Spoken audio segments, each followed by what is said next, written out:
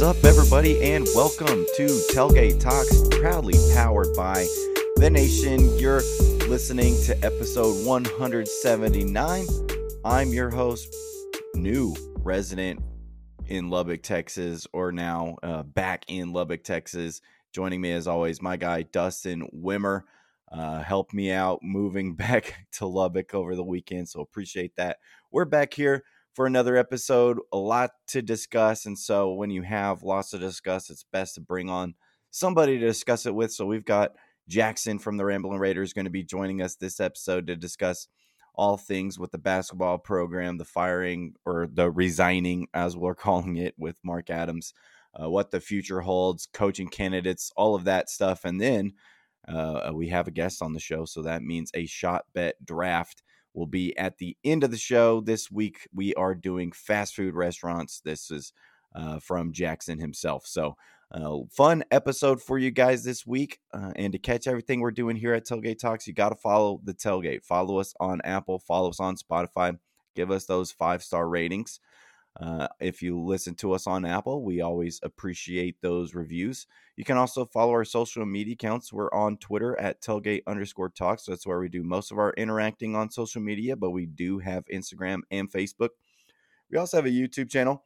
Been slacking on that a little bit lately, but have a lot of things going on with moving and work and all that good stuff. But we do still have that channel, so go give it a follow. We'll be posting videos. I'll post clips from this week's episode, our interview with Jackson and Ramblin Raiders, as well as our shot bet draft for you to get a view of how that went down.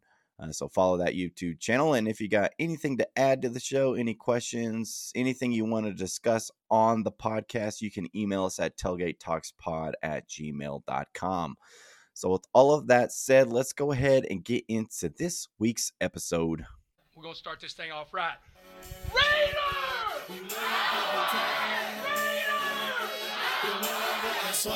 Man, I've been waiting all my life to do that.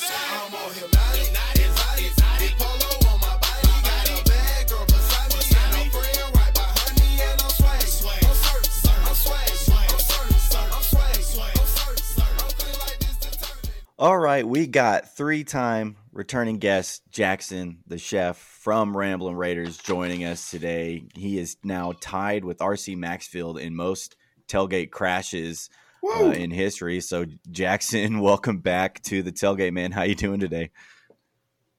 Dude, I'm honored to be back on the tailgate. Always a great time chatting with you guys, and I'm really looking forward to today's ep. I think we have some good content lined up. Yeah, here we are last points. week, watching Texas Tech basketball. Then Mark Adams is suspended. That gives us some news. And then Texas Tech falls to West Virginia, and just a couple hours after the loss, Mark Adams has resigned. So lots to talk about. So we always think it's a good chance to bring in someone to get their opinions on this stuff. So first off, yeah, Texas Tech falls to West Virginia 78-62 in the first round of the Big 12 tournament, ending their season. We will not be participating in the NIT, thank goodness. Didn't want to have to watch a team perform after that. Jackson, just any quick thoughts on kind of what was a kind of pathetic end to what has been a pretty horrific season? Yeah, man, I don't know if y'all touched on it at all yet, but straight up, you come out of that game, you kind of punch them in the mouth right out of the gate, and you're like, all right, these guys are scrapping. Like, we're going to see what's up. And then when things turned south, they went all the way down, man. And I was with my wife over at this little Irish pub that we like to go to called Pimlico, and this random guy who, of course, I had, said one thing to at the bar comes up and, comes and sits with us, and he's looking for some friends, and he's trying to chat to us the whole time, and usually I would have been super pissed because I'm watching this game intently, and then as one drink goes down, okay, here's the score. We're down 8. Another drink goes down, we're down 12, 14, and then all of a sudden I was like, you know what? This is my new best friend, dude, because I'd rather talk to this guy than pay attention to what was going on the screen. And I was naive going in. I'm not going to lie. I kind of thought, hey, maybe this team's going to rally around the fact that, Mark Adams isn't there and they're going to be playing free. And, basically they look lost. It was the infrastructure collapsed, man, throughout the entirety of the game. And so, Yeah, it hurts not to have your head coach there. I think we all learned that lesson. Yeah, at least you got a new friend out of it. Dustin, didn't get your thoughts. Didn't get your thoughts on that loss, but what was your reaction to the Yeah, I was 78-62 loss? Similar to Jackson. I was lucky enough to have a distraction from this game and had to work our JUCO conference tournament.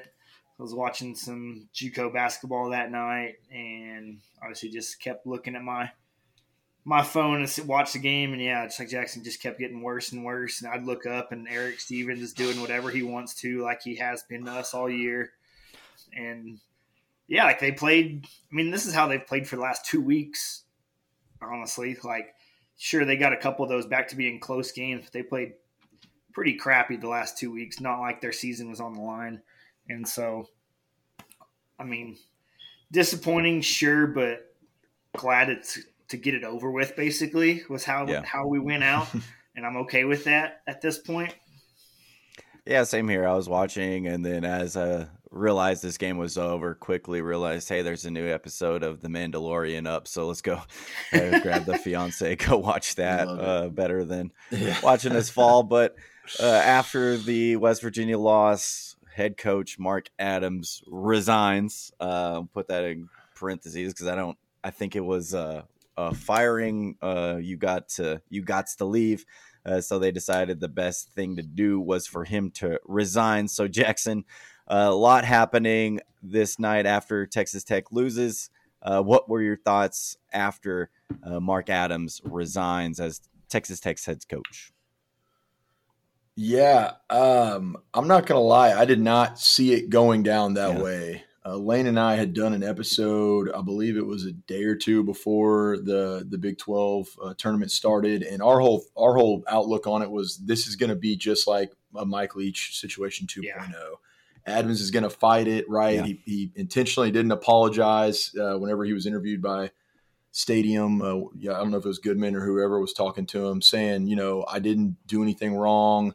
Yada yada, and it seemed like he was kind of setting his case up for basically Kirby's going to come at him and try to fire him for for cause, right? And he's going to defend it.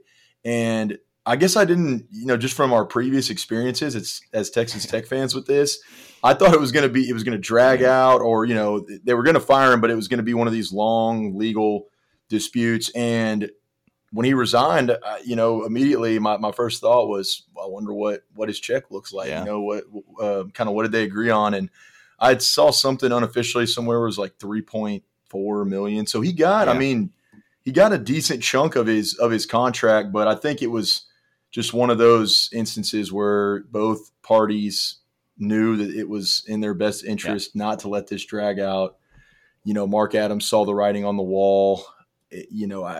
For anyone that and it's funny, you got your Facebook Red Raider cohort and your Twitter Red Raider cohort, and Facebook thinks we're the softest school in the country, and they couldn't believe that he was fired over Bible verses. And I feel like the Twitter group's a little bit more realistic, which is, can't believe those words just came out of my mouth. But anyone who's sitting there thinking, hey, Mark Adams got fired because of this instance with one player where he quoted scripture and it was misinterpreted and came off inappropriate or offensive, there's a lot more to this than just that. And that's what I keep seeing fans bring up, and I want to just shake them and be like, no, dude, this is there's so much more than that to what's going on behind the scenes. We had heard the rumors all season long. Turns out there was some credibility behind that. This is not a one-off, right? Not a one-off. This is a long time coming. And yeah, it's crazy. The fall from grace, man. It's so insane that, you look at Mark Adams' first year, undefeated home streak, broke that record, was 18 home games, Sweet 16 run, Big 12 Coach of the Year, to now this. It's just incredible how much difference a year can make. Yeah, it really is. Dustin, your thoughts on the, resignation of Mark Adams?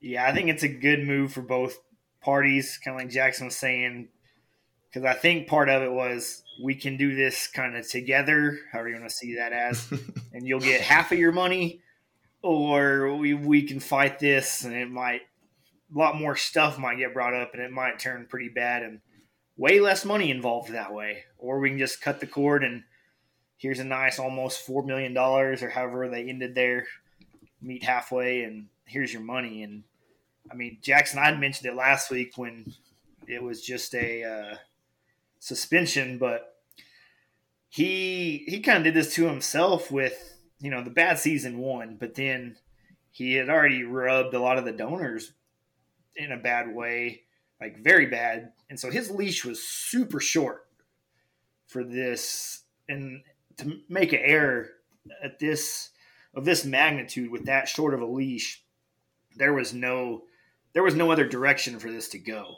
And so at that point, I saw like, oh yeah, it's happening. I didn't expect it to be literally like within hours, but I'm glad it's done and cut and moved on as quickly as possible so we can get to our search for our next guy. Yeah, there was no way he could remain coach here, I thought. And like you mentioned, Jackson, people are just looking at that one item in the whole list of baggage that kind of was following Coach Adams. And I don't want to get into the rumors that are been confirmed, because there's a lot of people who didn't get a say-so in that, whose lives are affected by that. And so I'm sure people have heard those rumors, but the Luke Adams hire, I know, was something that brought a lot of content to maybe coaches that were on staff, some stuff with there. And so I think there's just a long list of baggage already with Coach Adams. And then you add this on top of there, and there's no way that you could really leave him as the head coach of this program and expect success moving forward. So that just kind of brings up this whole second year of Coach Adams. You mentioned the first year being, Sweet 16, winning all your home games. What do you think really went wrong at the base of it here in year 2 for Coach Adams? Because we had the talent. You could tell that we had the talent in a lot of these games. You almost beat Kansas twice. Almost beat Texas twice. Like this team was there. What do you think really went wrong here in year 2 for Coach Adams? Yeah, there's a lot of different components to this. It's a great question, because I would go out on a ledge and off the top of my mind have to do some research. I can't think of an instance where a coach had this big of a turnaround in 1 year. We're talking riding high to just absolutely bottom of the pit here. And so the first thing, and I don't know if this was on the outline, but I'll go ahead and throw it in there because I've mentioned it a couple times. And I want to start off by saying I'm a believer in Kirby Hocutt. I am. I don't want him fired necessarily. I think he's had some misses. He's had some hitters, right? He's kind of been up and down. I think he's handled scandal, within departments relatively well and in an expeditious manner. Is just my opinion. But I will say, so I'm a pretty strong advocate for Kirby most of the time. I honestly, when it comes to Mark Adams, and this ties in this sense of, I think he was in over his head, to be perfectly honest. And I think it started with the hire initially. And this is one of those instances where fans can fan however they want. People can be upset or supportive or do whatever. We're never going to tell anyone, how they should feel about Tech athletics or whatever. But in this instance, when I hear people chirping about Kirby, I say, I can't really blame you for it. I do believe this was one of those moments where, in a position that he's in, you have to be able to step up and say, I know it's an emotional time. There's this underground campaign from the players. There's a lot of support behind it. However, I'm getting paid a lot of money to make sure that this hire that's about to happen is going to be built for the long haul. And I'll be honest, I don't even necessarily think Mark Adams is a terrible coach. If that was the case, I don't think NBA teams would have been coming in on him when Tech was making runs, as when Chris Beard was in charge. And, he's had success at various different levels in basketball. I don't think he's a bad coach per se. I just think he was out of his depth. He's a defensive-oriented, old-style basketball coach. And we're in a new era of NIL, built player relationship. It's just a totally different, really, personality that comes to the forefront and is successful with players today. It's just a different culture around not just basketball, especially basketball, but, NCAA football as well. And so to me, Adams is well, and again, I'm not going to go down that road with the off the court issues, but you hear him in pressers and seems like a likable guy. good Christian dude, clearly quoting scripture maybe a little too much there with the team, right?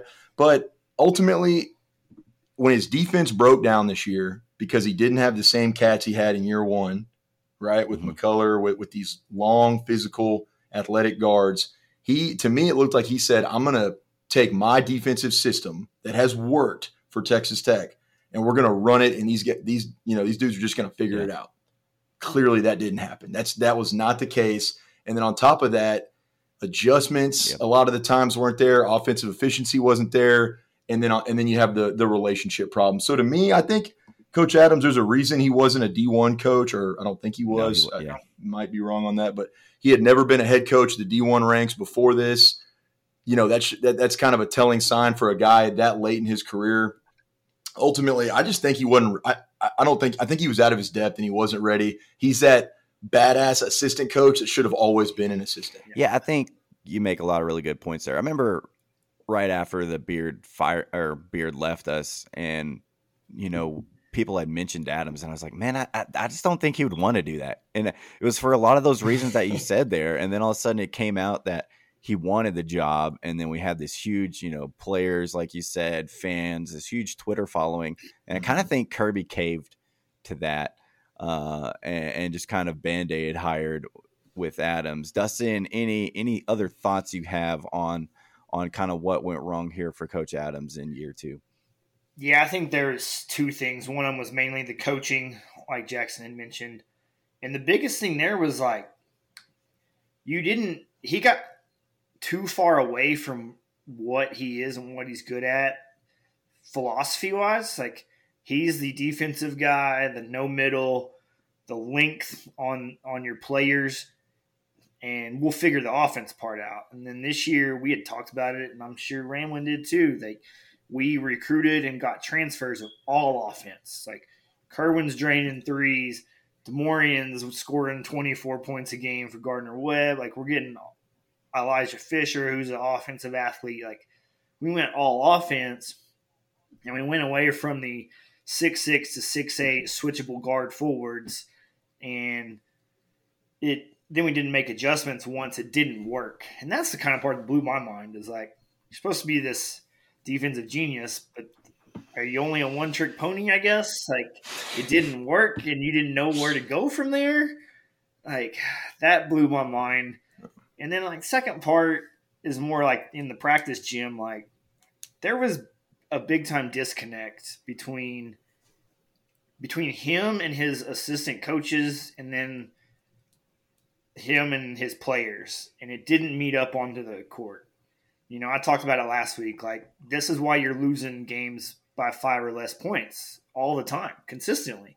And it's the same errors that happen, and it's coaching and the consistency and the composure, and part of that's in the practice gym. And I don't know if some of these other things kind of came up in his life and got him off track, and that bled over into the practice facility, but I wouldn't shy against that kind of thought, and that was definitely a big downfall into it, because we couldn't.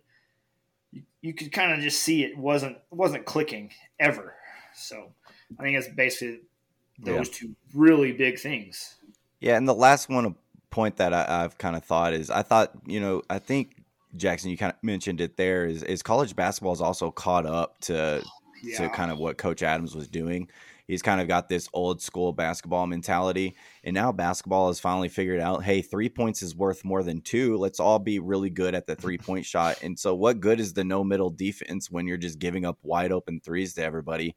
And that was one of your biggest downfalls this year, is that every team was coming in and they were going to get about 10 wide open 3-point looks a game. And if they're making their threes, then you really have no chance. And so that was another one of the struggles. But now that the Adams era is over, we had the 2 years, very drastic years. One that sees success, almost a Elite Eight appearance. You had Duke on the ropes, to now you don't even make the tournament. Years from now, Jackson, how do you think people are going to look back on this little 2-year Adams era here at Texas Tech? Or are they going to? For us that live Yeah, for us that lived through it, I think we'll be able to tell the story the way it should be compared to, others. And I do hate it for Adams that he is going out on this note because, again, I'm not an insider. I don't know all the issues that were going on off the court. I know there was rumors that, as Dustin pointed out, there were relationship issues with boosters. It seemed like maybe some ego was involved and there was some disconnect there.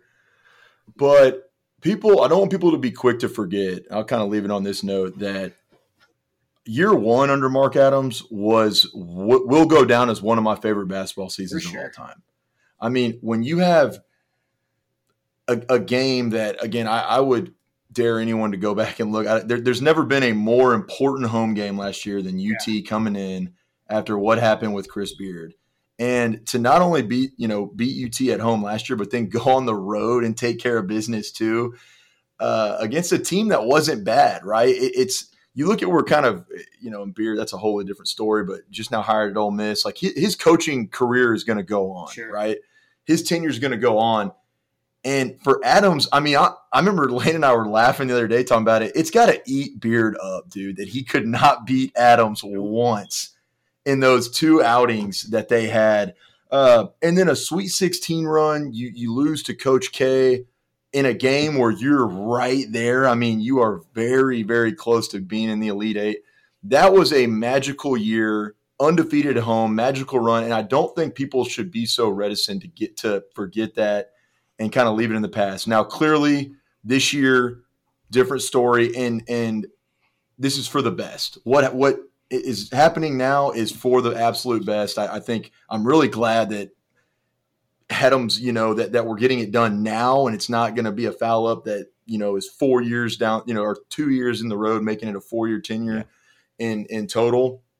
So I'm glad it's happening now, but it's going to be a mixed bag. It's unfortunate again. And we also said this on our show the other day. I don't think Adams, what he said with the whole scripture thing was just really out of touch. It's just, to me, it kind of reminds me of like an older person who just doesn't understand like the environment that they're in. Right. It was 100%. Yeah. Inappropriate, just not in good taste.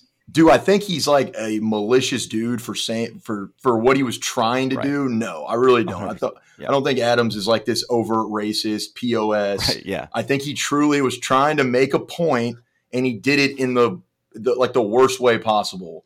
Right, is basically what happened. And ultimately, it's going to go back. Is I look at Adams, I'm thankful that he did step up and had the year one that he did.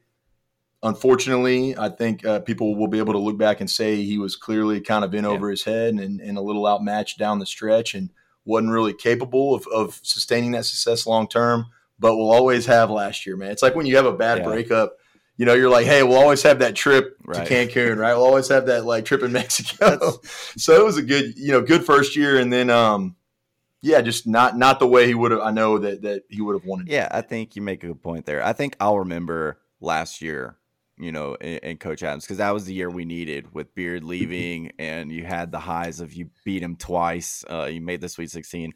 So I'll try to look back on this Adams tenure as that. Dustin, how are you going to look back on the Mark Adams tenure here at Texas Tech?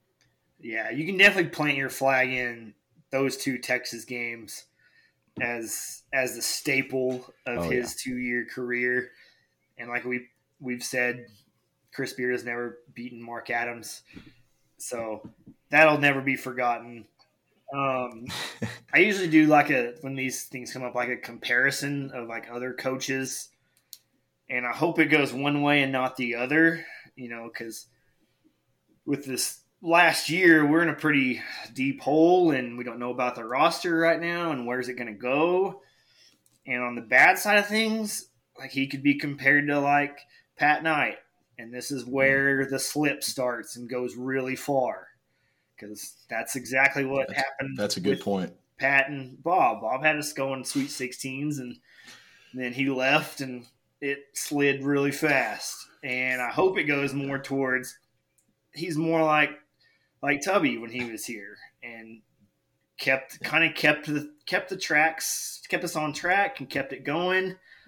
and maybe the next guy gets us back to where Beard had us as a continual Sweet 16 and onward type.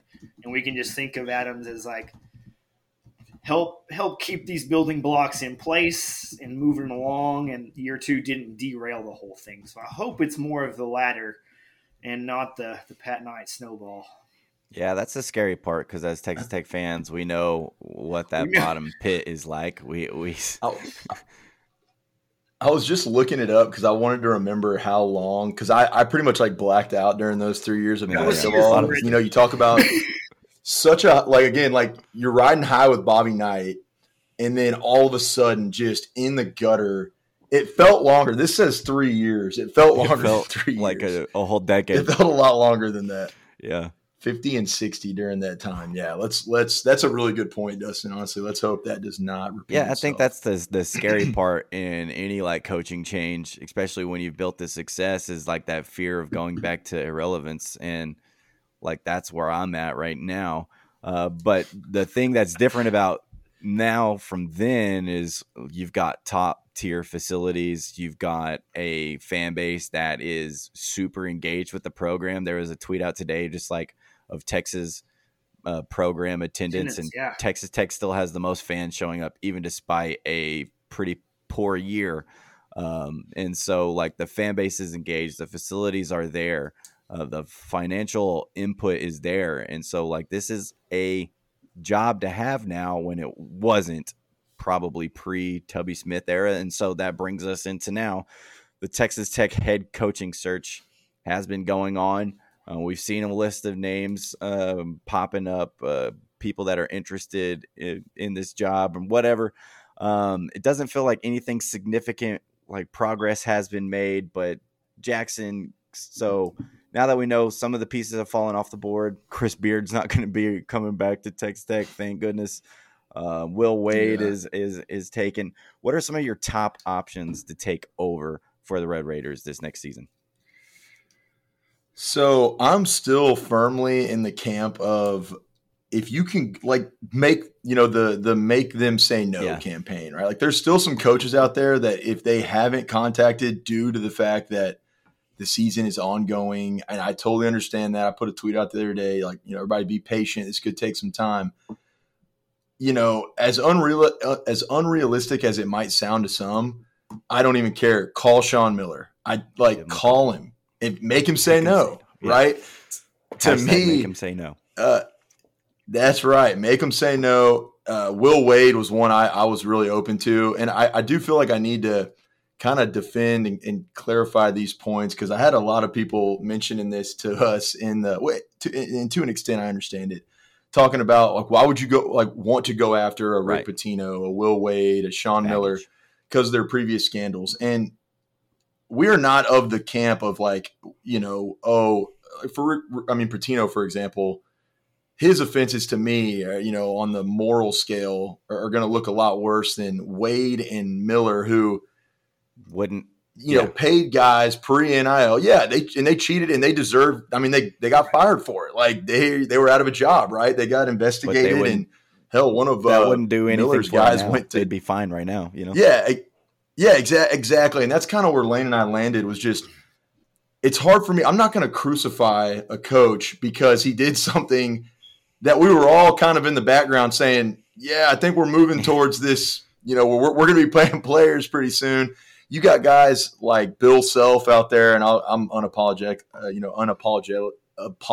excuse me, already half a glass in right now, can't talk about this take. But you have coaches that never got, you know, lambasted and held to the fire like Wade and Miller did. And I think part of it is because they were caught on tape with an FBI investigation.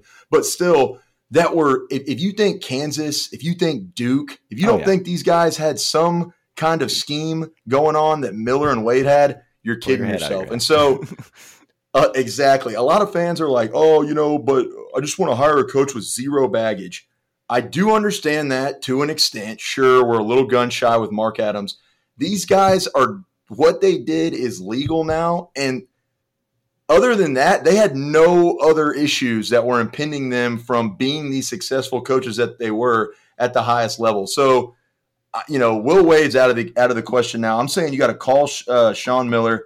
I'm not like 100% sold on the Rick Pitino thing, although I don't hate it as much as other people do.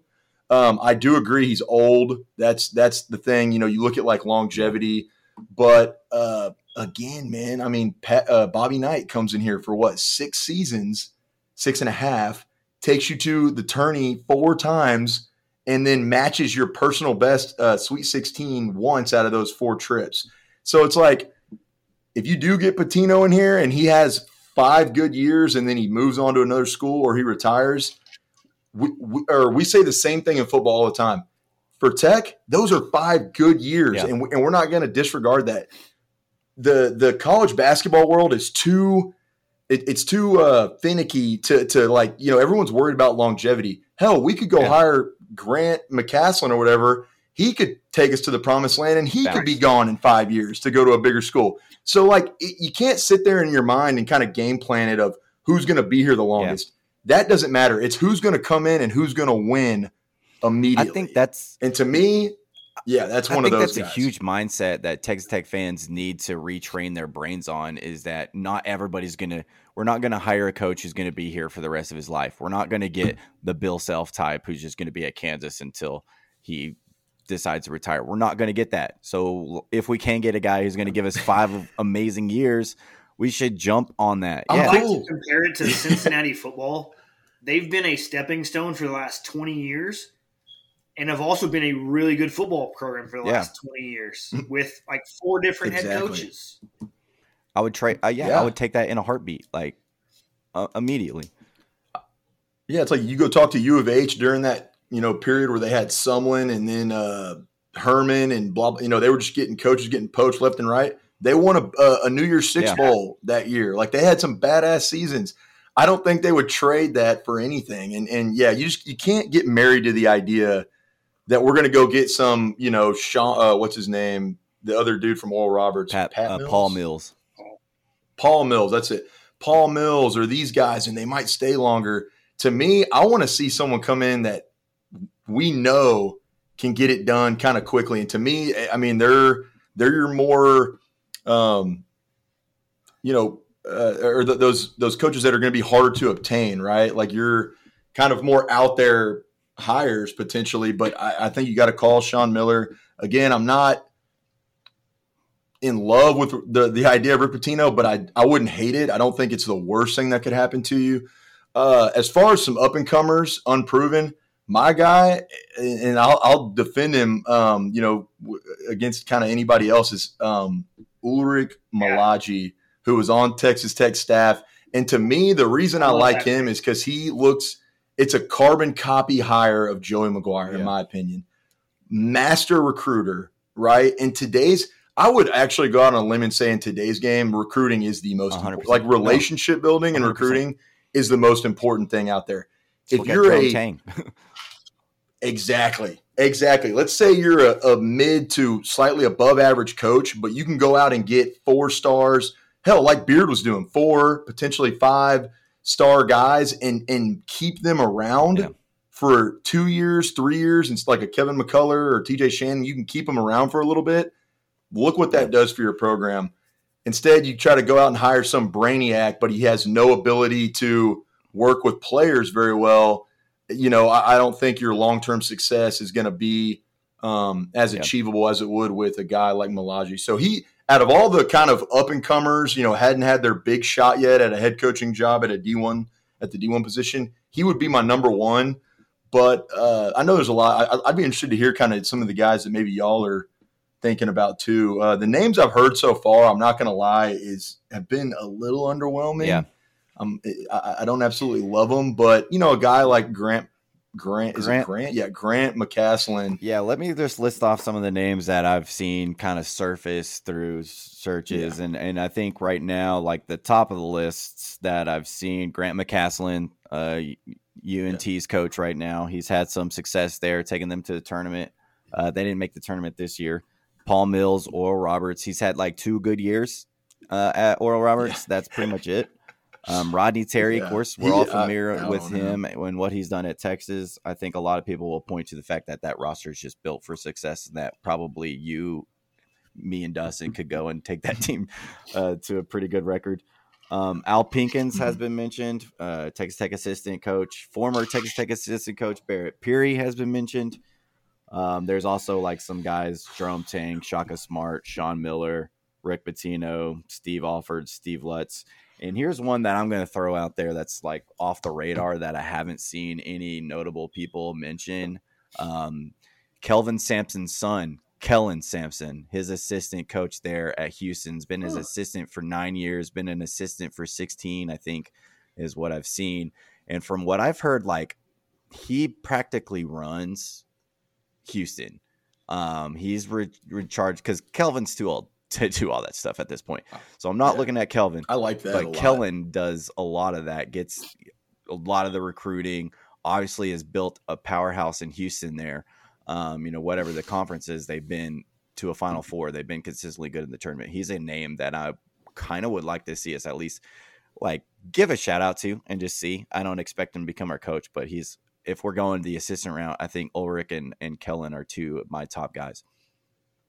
That's a new one. I like that a lot, actually. Yeah, and wouldn't that be fun? Kellen like versus Kelvin in the Big 12. That'd be fun too. Good storyline. Yeah. First, I want to mention, Jackson, I don't know if you started with this, but I think we're in a way better place of hiring than we were 2 years ago with how much NIL money we have and boosters and facilities. And just the fact that we're hosting our last Big 12 game with nothing to play for and still have over 10,000 fans in the building and a full student section. And I just think we're in a way better program state than we were. So our list can be better. I love some of your list. I like the Pitino ask and the Miller ask. McCaslin, I don't know, just because of some of the like numbers I've seen, they're pretty slow, not offensive type guy. And I just think in this day, very slow, methodical pace. I don't know if I want to go that route again after the last two guys we've had and how basketball is trending, especially at that kind of youth level. I don't hate at least asking about Shaka Smart.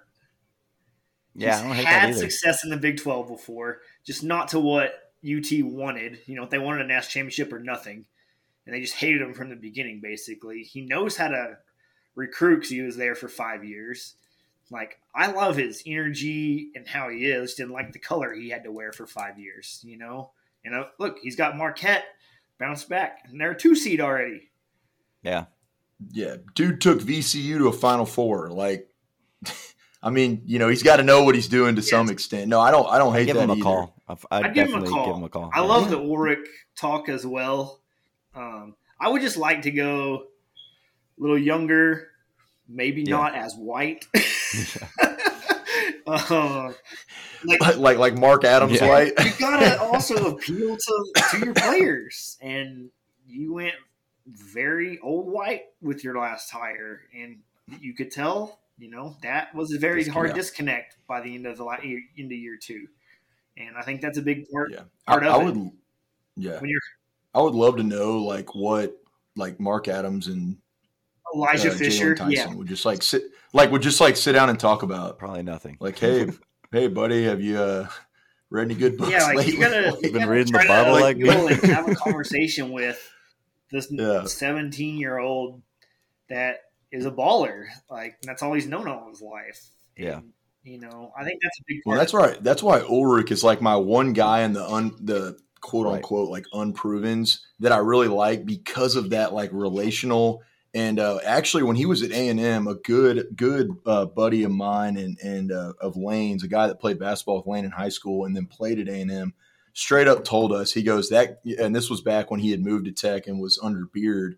He was like, y'all don't realize that might be a name y'all are sleeping on. He goes, that guy's the best recruiter in the country. Yeah. He goes, he can recruit like nobody's business. And everywhere he's gone since, right? Like he's Texas Tech, best basketball span we've ever had. Goes to UT, is there shortly, but like they were solid that year. And then look at the team they've assembled for this year, handed to Rodney Terry. Now Kansas State year one, killing it. I mean, he's got that Joey Maguire-esque kind of sensibility about him. And so that's why I like that. But I'm with you too, Dustin. I don't think fans should be scared of lofty. That's the word I was thinking of earlier, like going for a lofty ask or a lofty goal. Texas Tech is one of the top 3 jobs. I mean, as of right now, it might be number 1. I know like UT is going to be open here pretty soon. We could argue on this pod, Texas Tech basketball is a better job for a head coach, but you'll have some moving, some shakeup here as the tourney goes on and at the end of the season. But I would argue with anybody that Tech is a top 3, at the worst top 5. I'm going to stay hard on that top 3 job in the country. Let's not be afraid to call those people that nobody thinks we should, can realistically be calling. Get a proven winner in here. Yeah, I think you're right. I think the fan support, the facilities, the Dusty Wombles of the world that are willing to put a lot of money into getting you the players that you want makes this a very appealing job. And I think you can come here, and especially in today's world, you just look at what Jerome Tang did at Kansas State. You can come in year 1 and you can be successful. And I think like having guys like that, like upping our expectations on that is solid. But also like Ulrich getting a recruiter, like you don't need your head coach to be like an X and O guru. He can hire guys to be the X and O gurus for you. Hire the Barrett Pearies of the world to come in and actually allow them to run their offense and stuff, and just be able to assemble the team that you need to put out on the floor.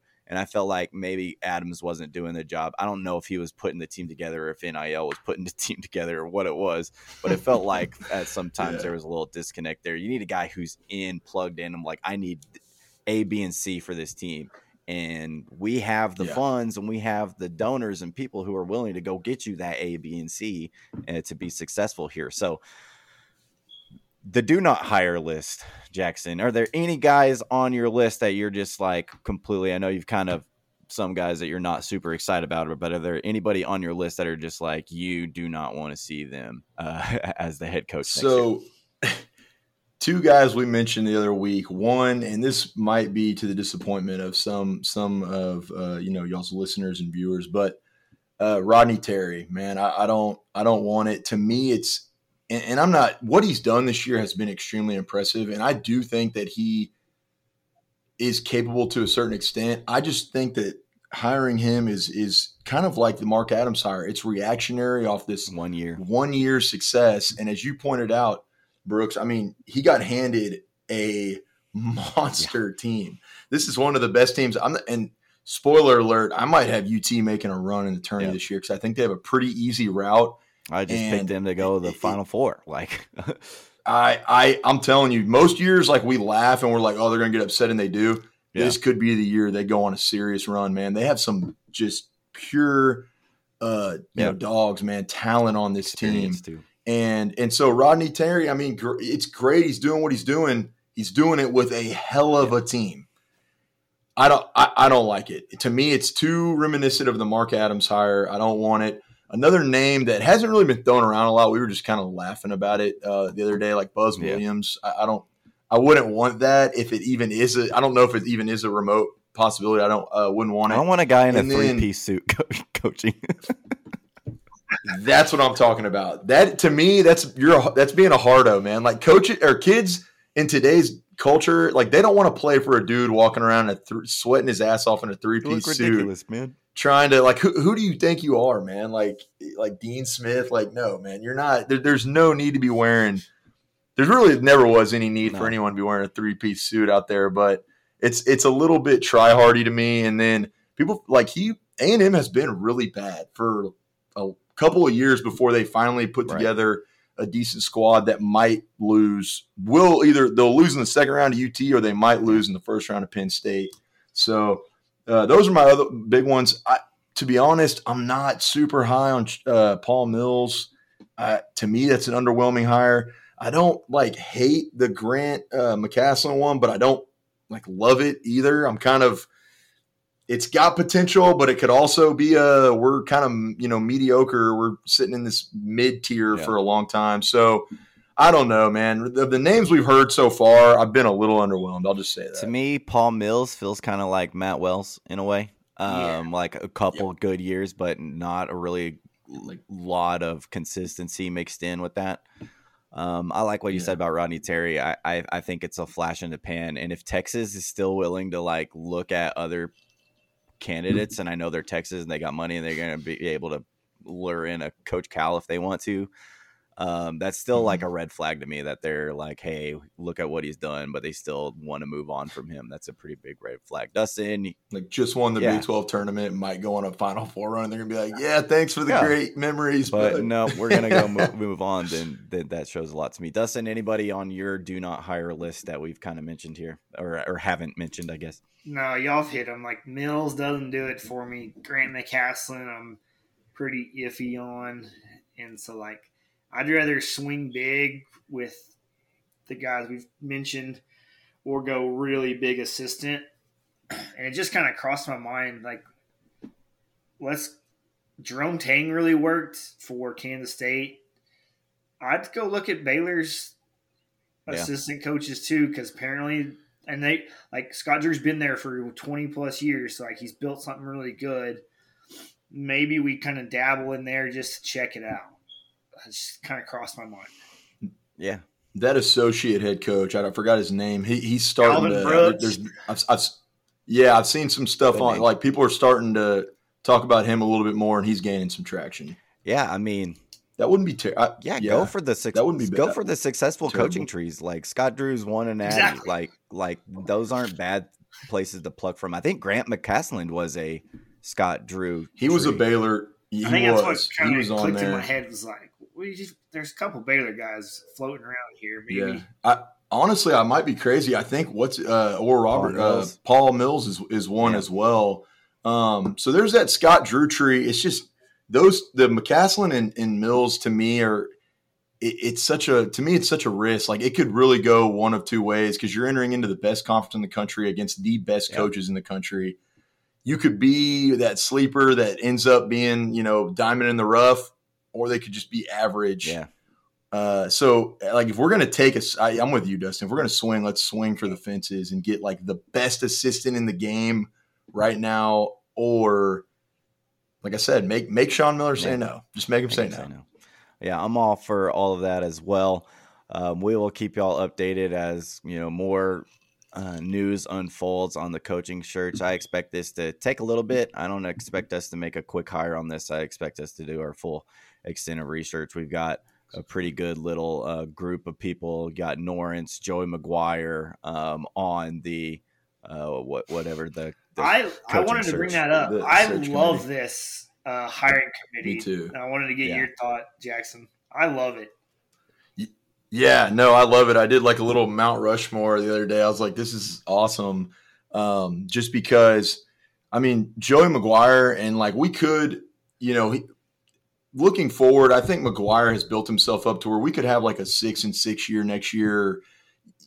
What he's building, it is more than just, what 1 year's record is going to reflect. And I think a lot of people are going to have us as a dark horse next year. Like he's clearly his procedure and like program that he's building, the brand that he's building is one that's meant to last and kind of exemplifies this standard of excellence. The fact that he's going to be able to recognize talent, right? He's going to be able to say like that guy's got it, that guy doesn't have it. As far as just the mindset goes, I guess that's what I'll say for Joey is that he's built himself up and kind of given himself some more time. Not to go on a tangent about football, but like he knows right now, he's building a culture to succeed. I think he's going to be a good element for that.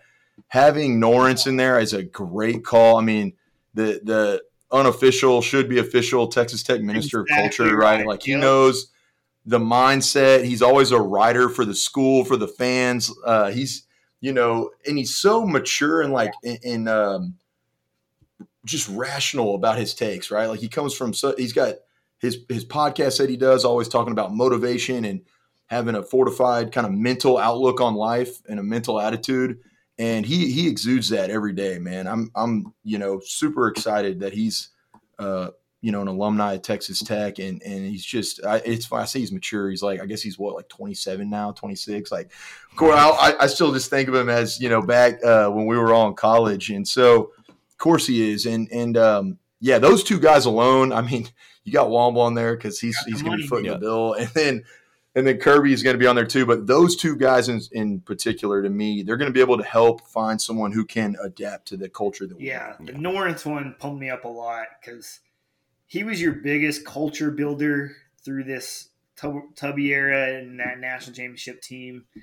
And, you could see it from year 1 to year 4 or 5 that he understood his role. He was the biggest hustle guy and rebound and toughness guy out there. Yeah. And you could see him tweet some this year of how he hated the lack of that on this year's team. Yeah. The lack of toughness and how soft some of the things we did were. And so for him to be pretty recent and as part of our better teams, I like that we're kind of just trying to keep that group connected and keep that tradition and culture going with him too. Good point. So I love bringing Norrance in on board with that. Yeah, he's a guy that I would love to see be a part of this coaching staff somewhere when he decides to, hang it up from playing. I know he's still pursuing that. So once that's done, I would love to see him on the staff. But he's one of those guys that I think, a lot of people would be like, pick a player from the past you'd like to drop on this team. I think he's a guy that you could drop onto any team and he would be successful because this team needs some of that, fire and ability to go grab a rebound and stuff. And he does that, and he could whip other guys' ass into doing that stuff. So he's one of those guys. But yeah, that's kind of everything I wanted to talk with Jackson about. We've got, our coaches, his do hire list, his do not hire list, some good discussion on what went wrong with Coach Adams here in year 2. And so, Jackson, we always appreciate the time hanging out with you, talking about everything. We appreciate the draft topic.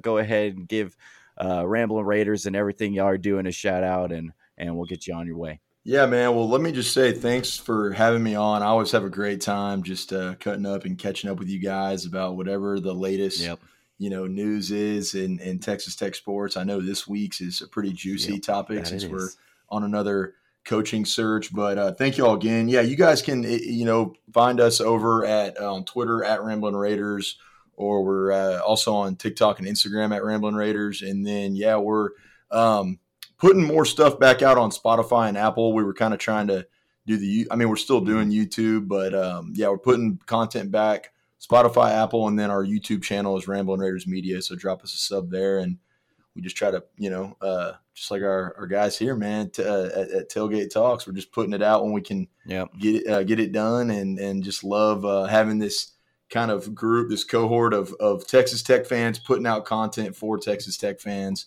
I think we do a good job of, covering that side of it that represents the Texas Tech fans' mindset and voice. So no, y'all, man, if you're not already following Tailgate Talks on everything, Talking Tech's great too. Follow them as well. But Tailgate Talks, make sure you're following on all social medias and their YouTube channel as well. Love coming on, guys. Happy to be a guest anytime. Yeah, happy to have you back on. And since the last time we were on, we've actually met and hung out in person. So, now we got to, that's right. We had to share some beers together, some shots, and some tailgate time. Yeah.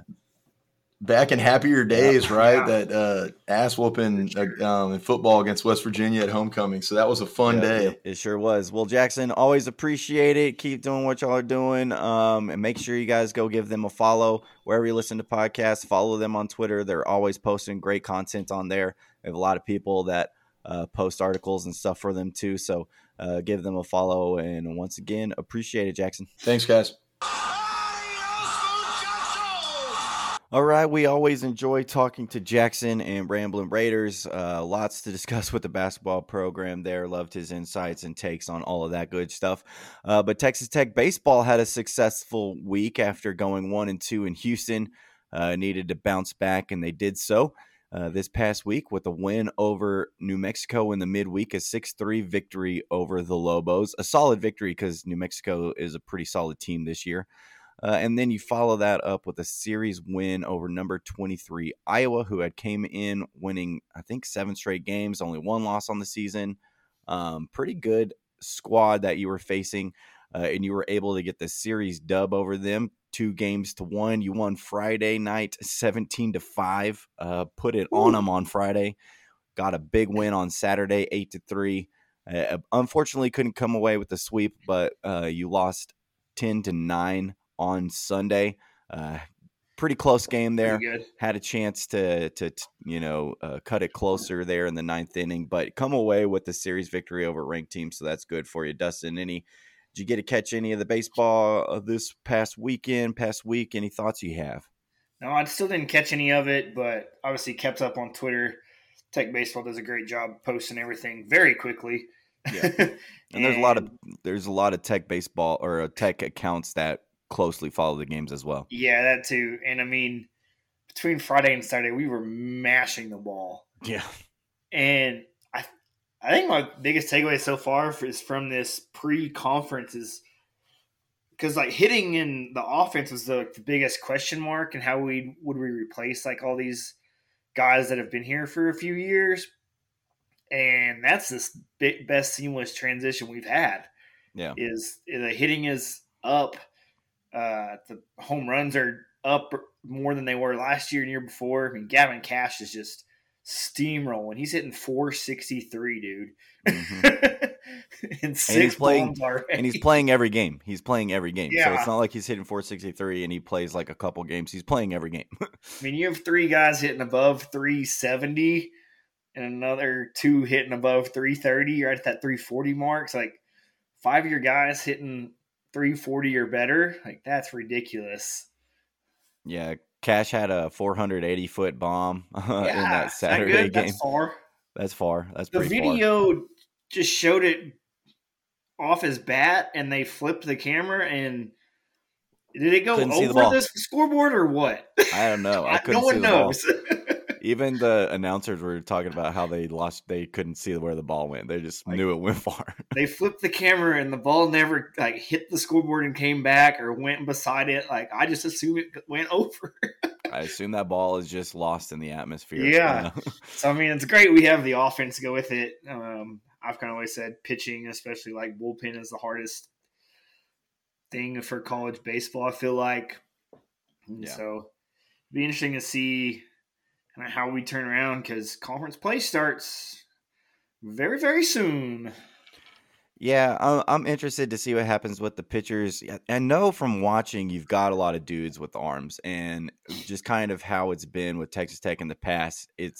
Are they having a good day or are they having a bad day? Because your Sunday starter who came in the A&M game, Kyle Robinson, I think is his name. He was dominant versus A&M. They couldn't touch him or anything like that. Comes in, struggles versus Iowa. You have guys who come in spots and struggle, who the next time they come out, they're dominant. The one thing you kind of know is Mason Molina is probably your best starter and your most consistent starter so far this season. But yeah, holding them Iowa to 5 and 3 runs on Friday and Saturday is pretty good. So you'll take that. And then, like you said, your offense has really been clicking. You got a lot of guys who are able to get on base a lot. You got some really good base runners. Gage Harrelson's fast and can cause some problems. He's on the one base that path. Stole home or whatever you called what he did. I don't know if you give him. I guess he technically gets a steal there, but right, yeah, that was a nice just move. Threw the ball back to the pitcher, and he took off to home, and they panicked, and he was able to score. So I just assumed it was Dylan Carter at first doing crap like that to them. Yeah, unfortunately, the kind of big news from the weekend is Dylan Carter did get hurt, and I didn't see the injury. I wasn't able to watch the game on Sunday. Was dealing with a kidney stone of all things, unfortunately. So was kind of out for the count. Didn't get to watch that game, but Dylan Carter went down. Tim Tadlock said in his weekly radio show that he'll be out for a while. So I don't really know what happened with the injury. Dustin, had you heard anything on what happened? No, and I can't. I just looked a little bit ago and can't find any update. I'm sure we won't really hear anything until this weekend series Baylor comes up. Yeah. So unfortunate there, because the bad thing was, Dylan Carter was absolutely killing it this year. He's hitting 400. He's always killing it in the field. You never have to worry about him in center field, but his bat this year was actually popping. He had 2 home runs in the Friday nighter. Yeah, He's hitting just 400, 5 home runs total. I mean, that's raking. 18 RBIs. Yeah, It's beasting. just like this curse that Texas Tech has lately of just not being able to keep dudes from healthy. Bo Blessey was supposed to be one of your best pitchers, has only pitched like one game for you.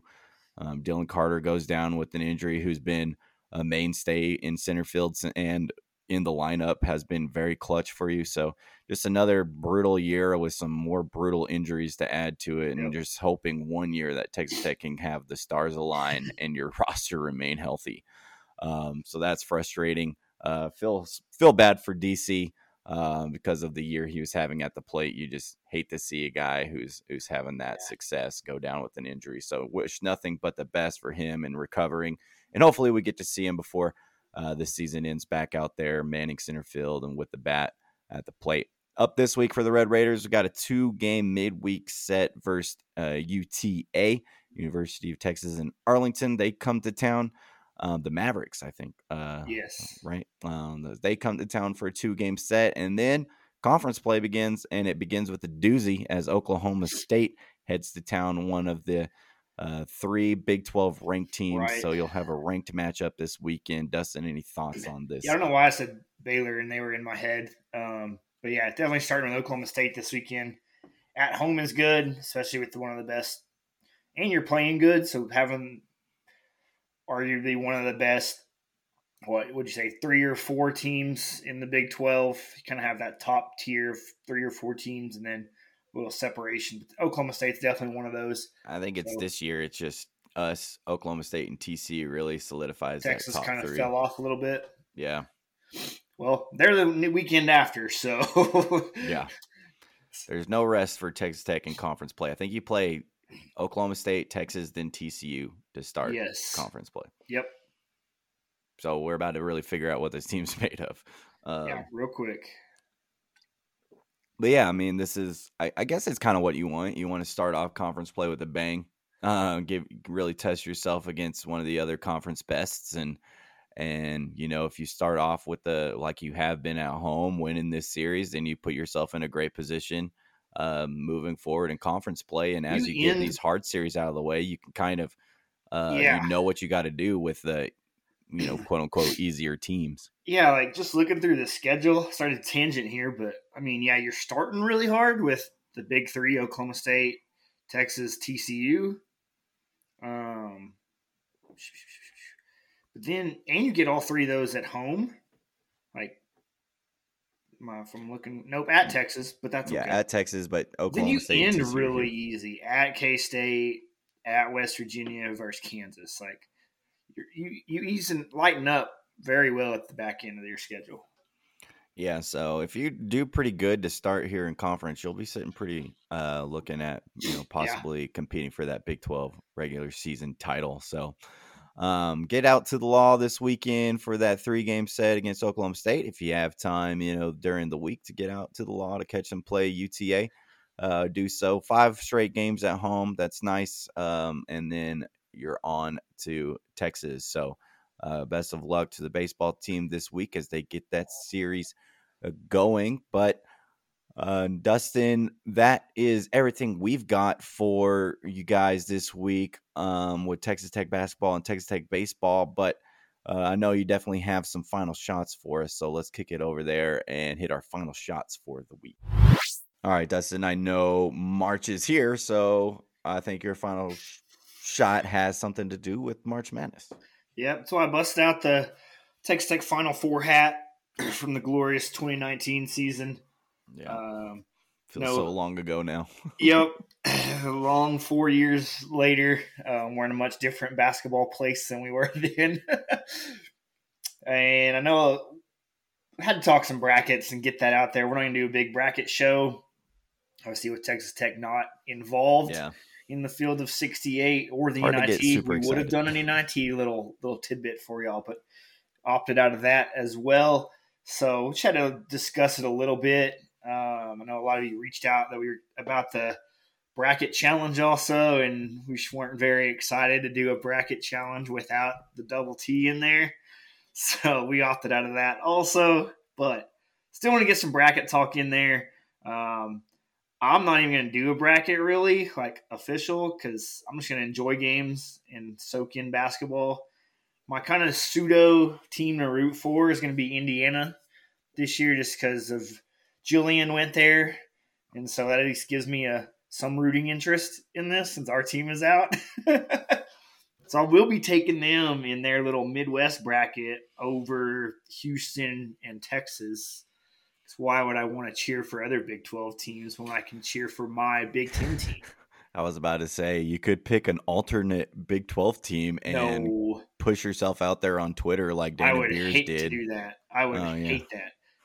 That's like the most un-Texas Tech thing. Like, sorry, I don't like throwing other podcasts under the bus, but and I appreciate what Game of Couches does, but man, what the hell? Like, we have always been very steadfast in we're not in the business of rooting for other teams in our conference at whatever they do. Yeah. Like, why would we support another team or fan base that we are directly competing against? That's why we always make fun of the SEC, is because they all celebrate every time they win anything like it's like every team in the SEC won, Right. So first thing while we're in that bracket real quick, do you believe in Houston? The only thing that makes me believe in Houston is that the Final Four is in Houston. Jim Nance is his last Final Four call. So the storyline there makes me think it, but no, I don't see them coming out of there. I think, and then this makes me even more mad, is like I think Texas wins that. I don't hate that. I just feel like Houston is this year's Gonzaga. Yeah, like they're really good, but then in conference they don't really play anybody. And I think and their so best they look player really good on paper because they're a top 5 team most of the year. Yeah.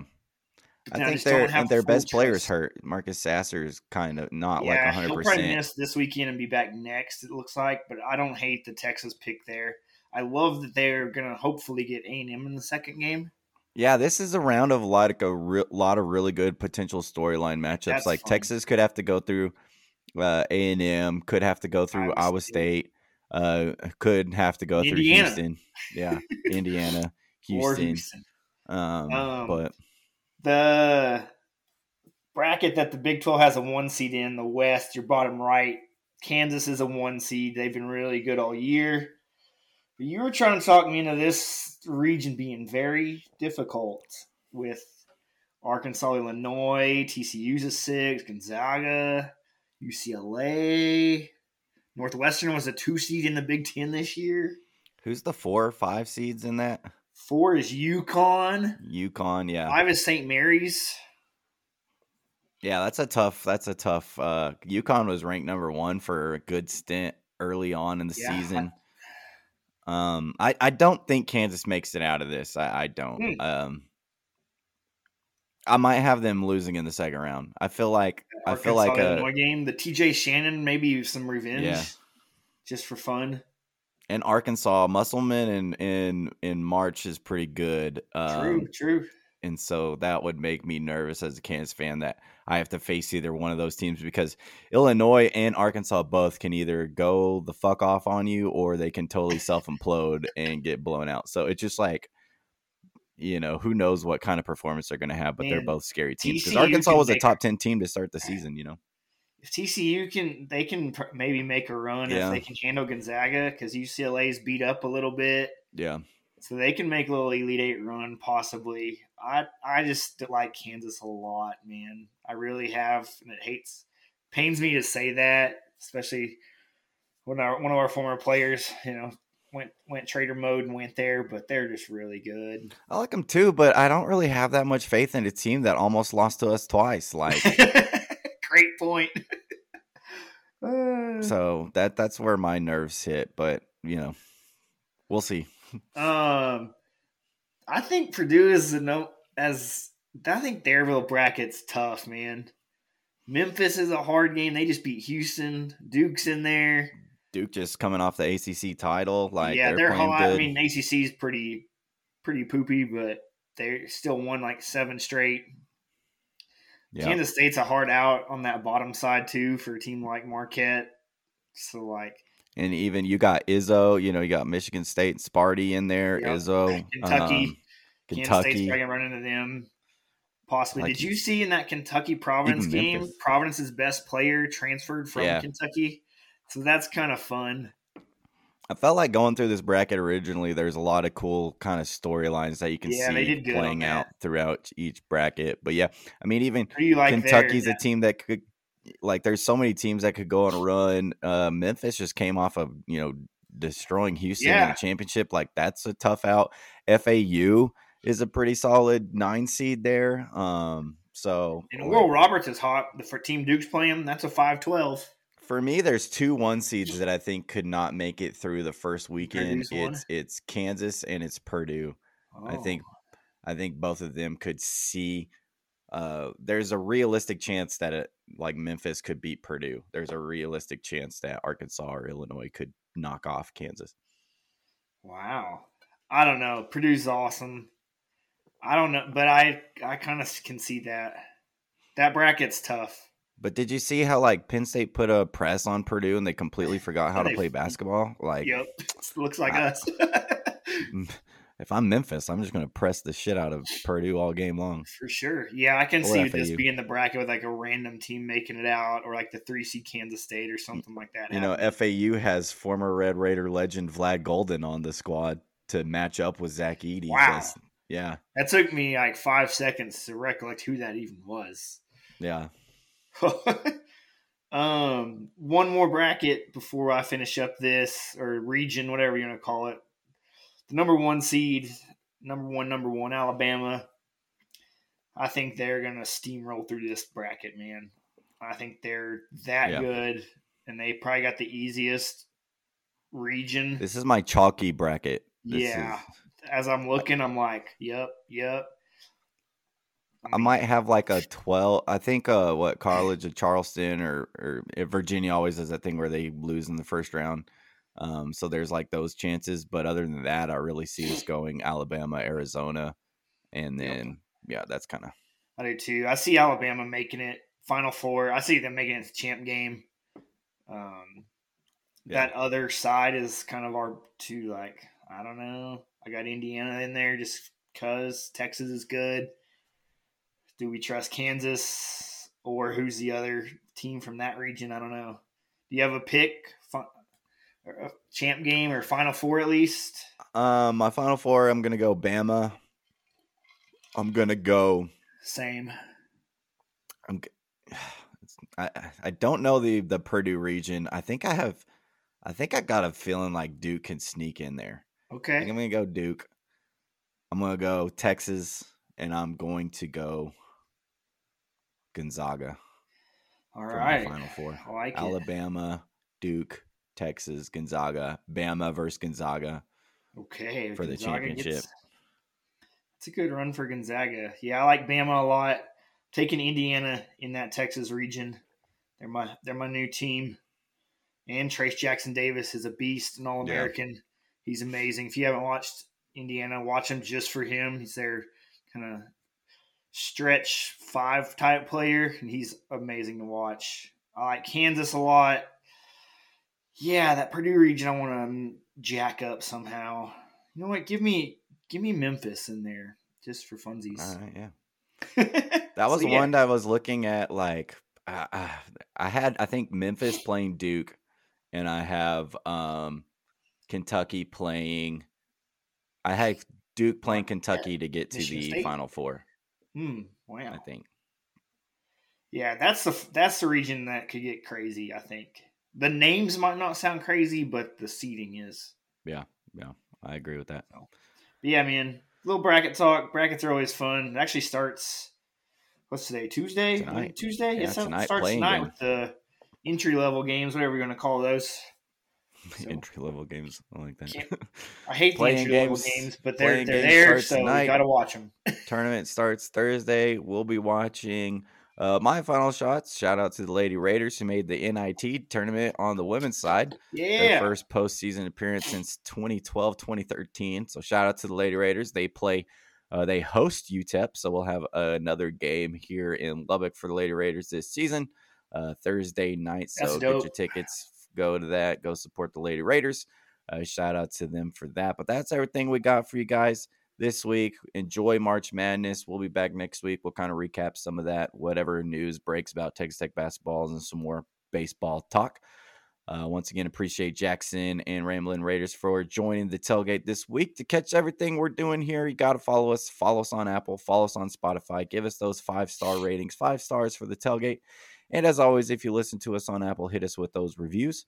Also, follow our social media accounts. We're on Twitter at tailgate_talks. That's where we do most of our posting and interacting. But we also have Facebook and Instagram. Thanks for hanging out with us this week as we discussed the end of the Adams era, the future for Texas Tech basketball, Texas Tech baseball, a little NCAA tournament talk. And as always, we will catch y'all at the next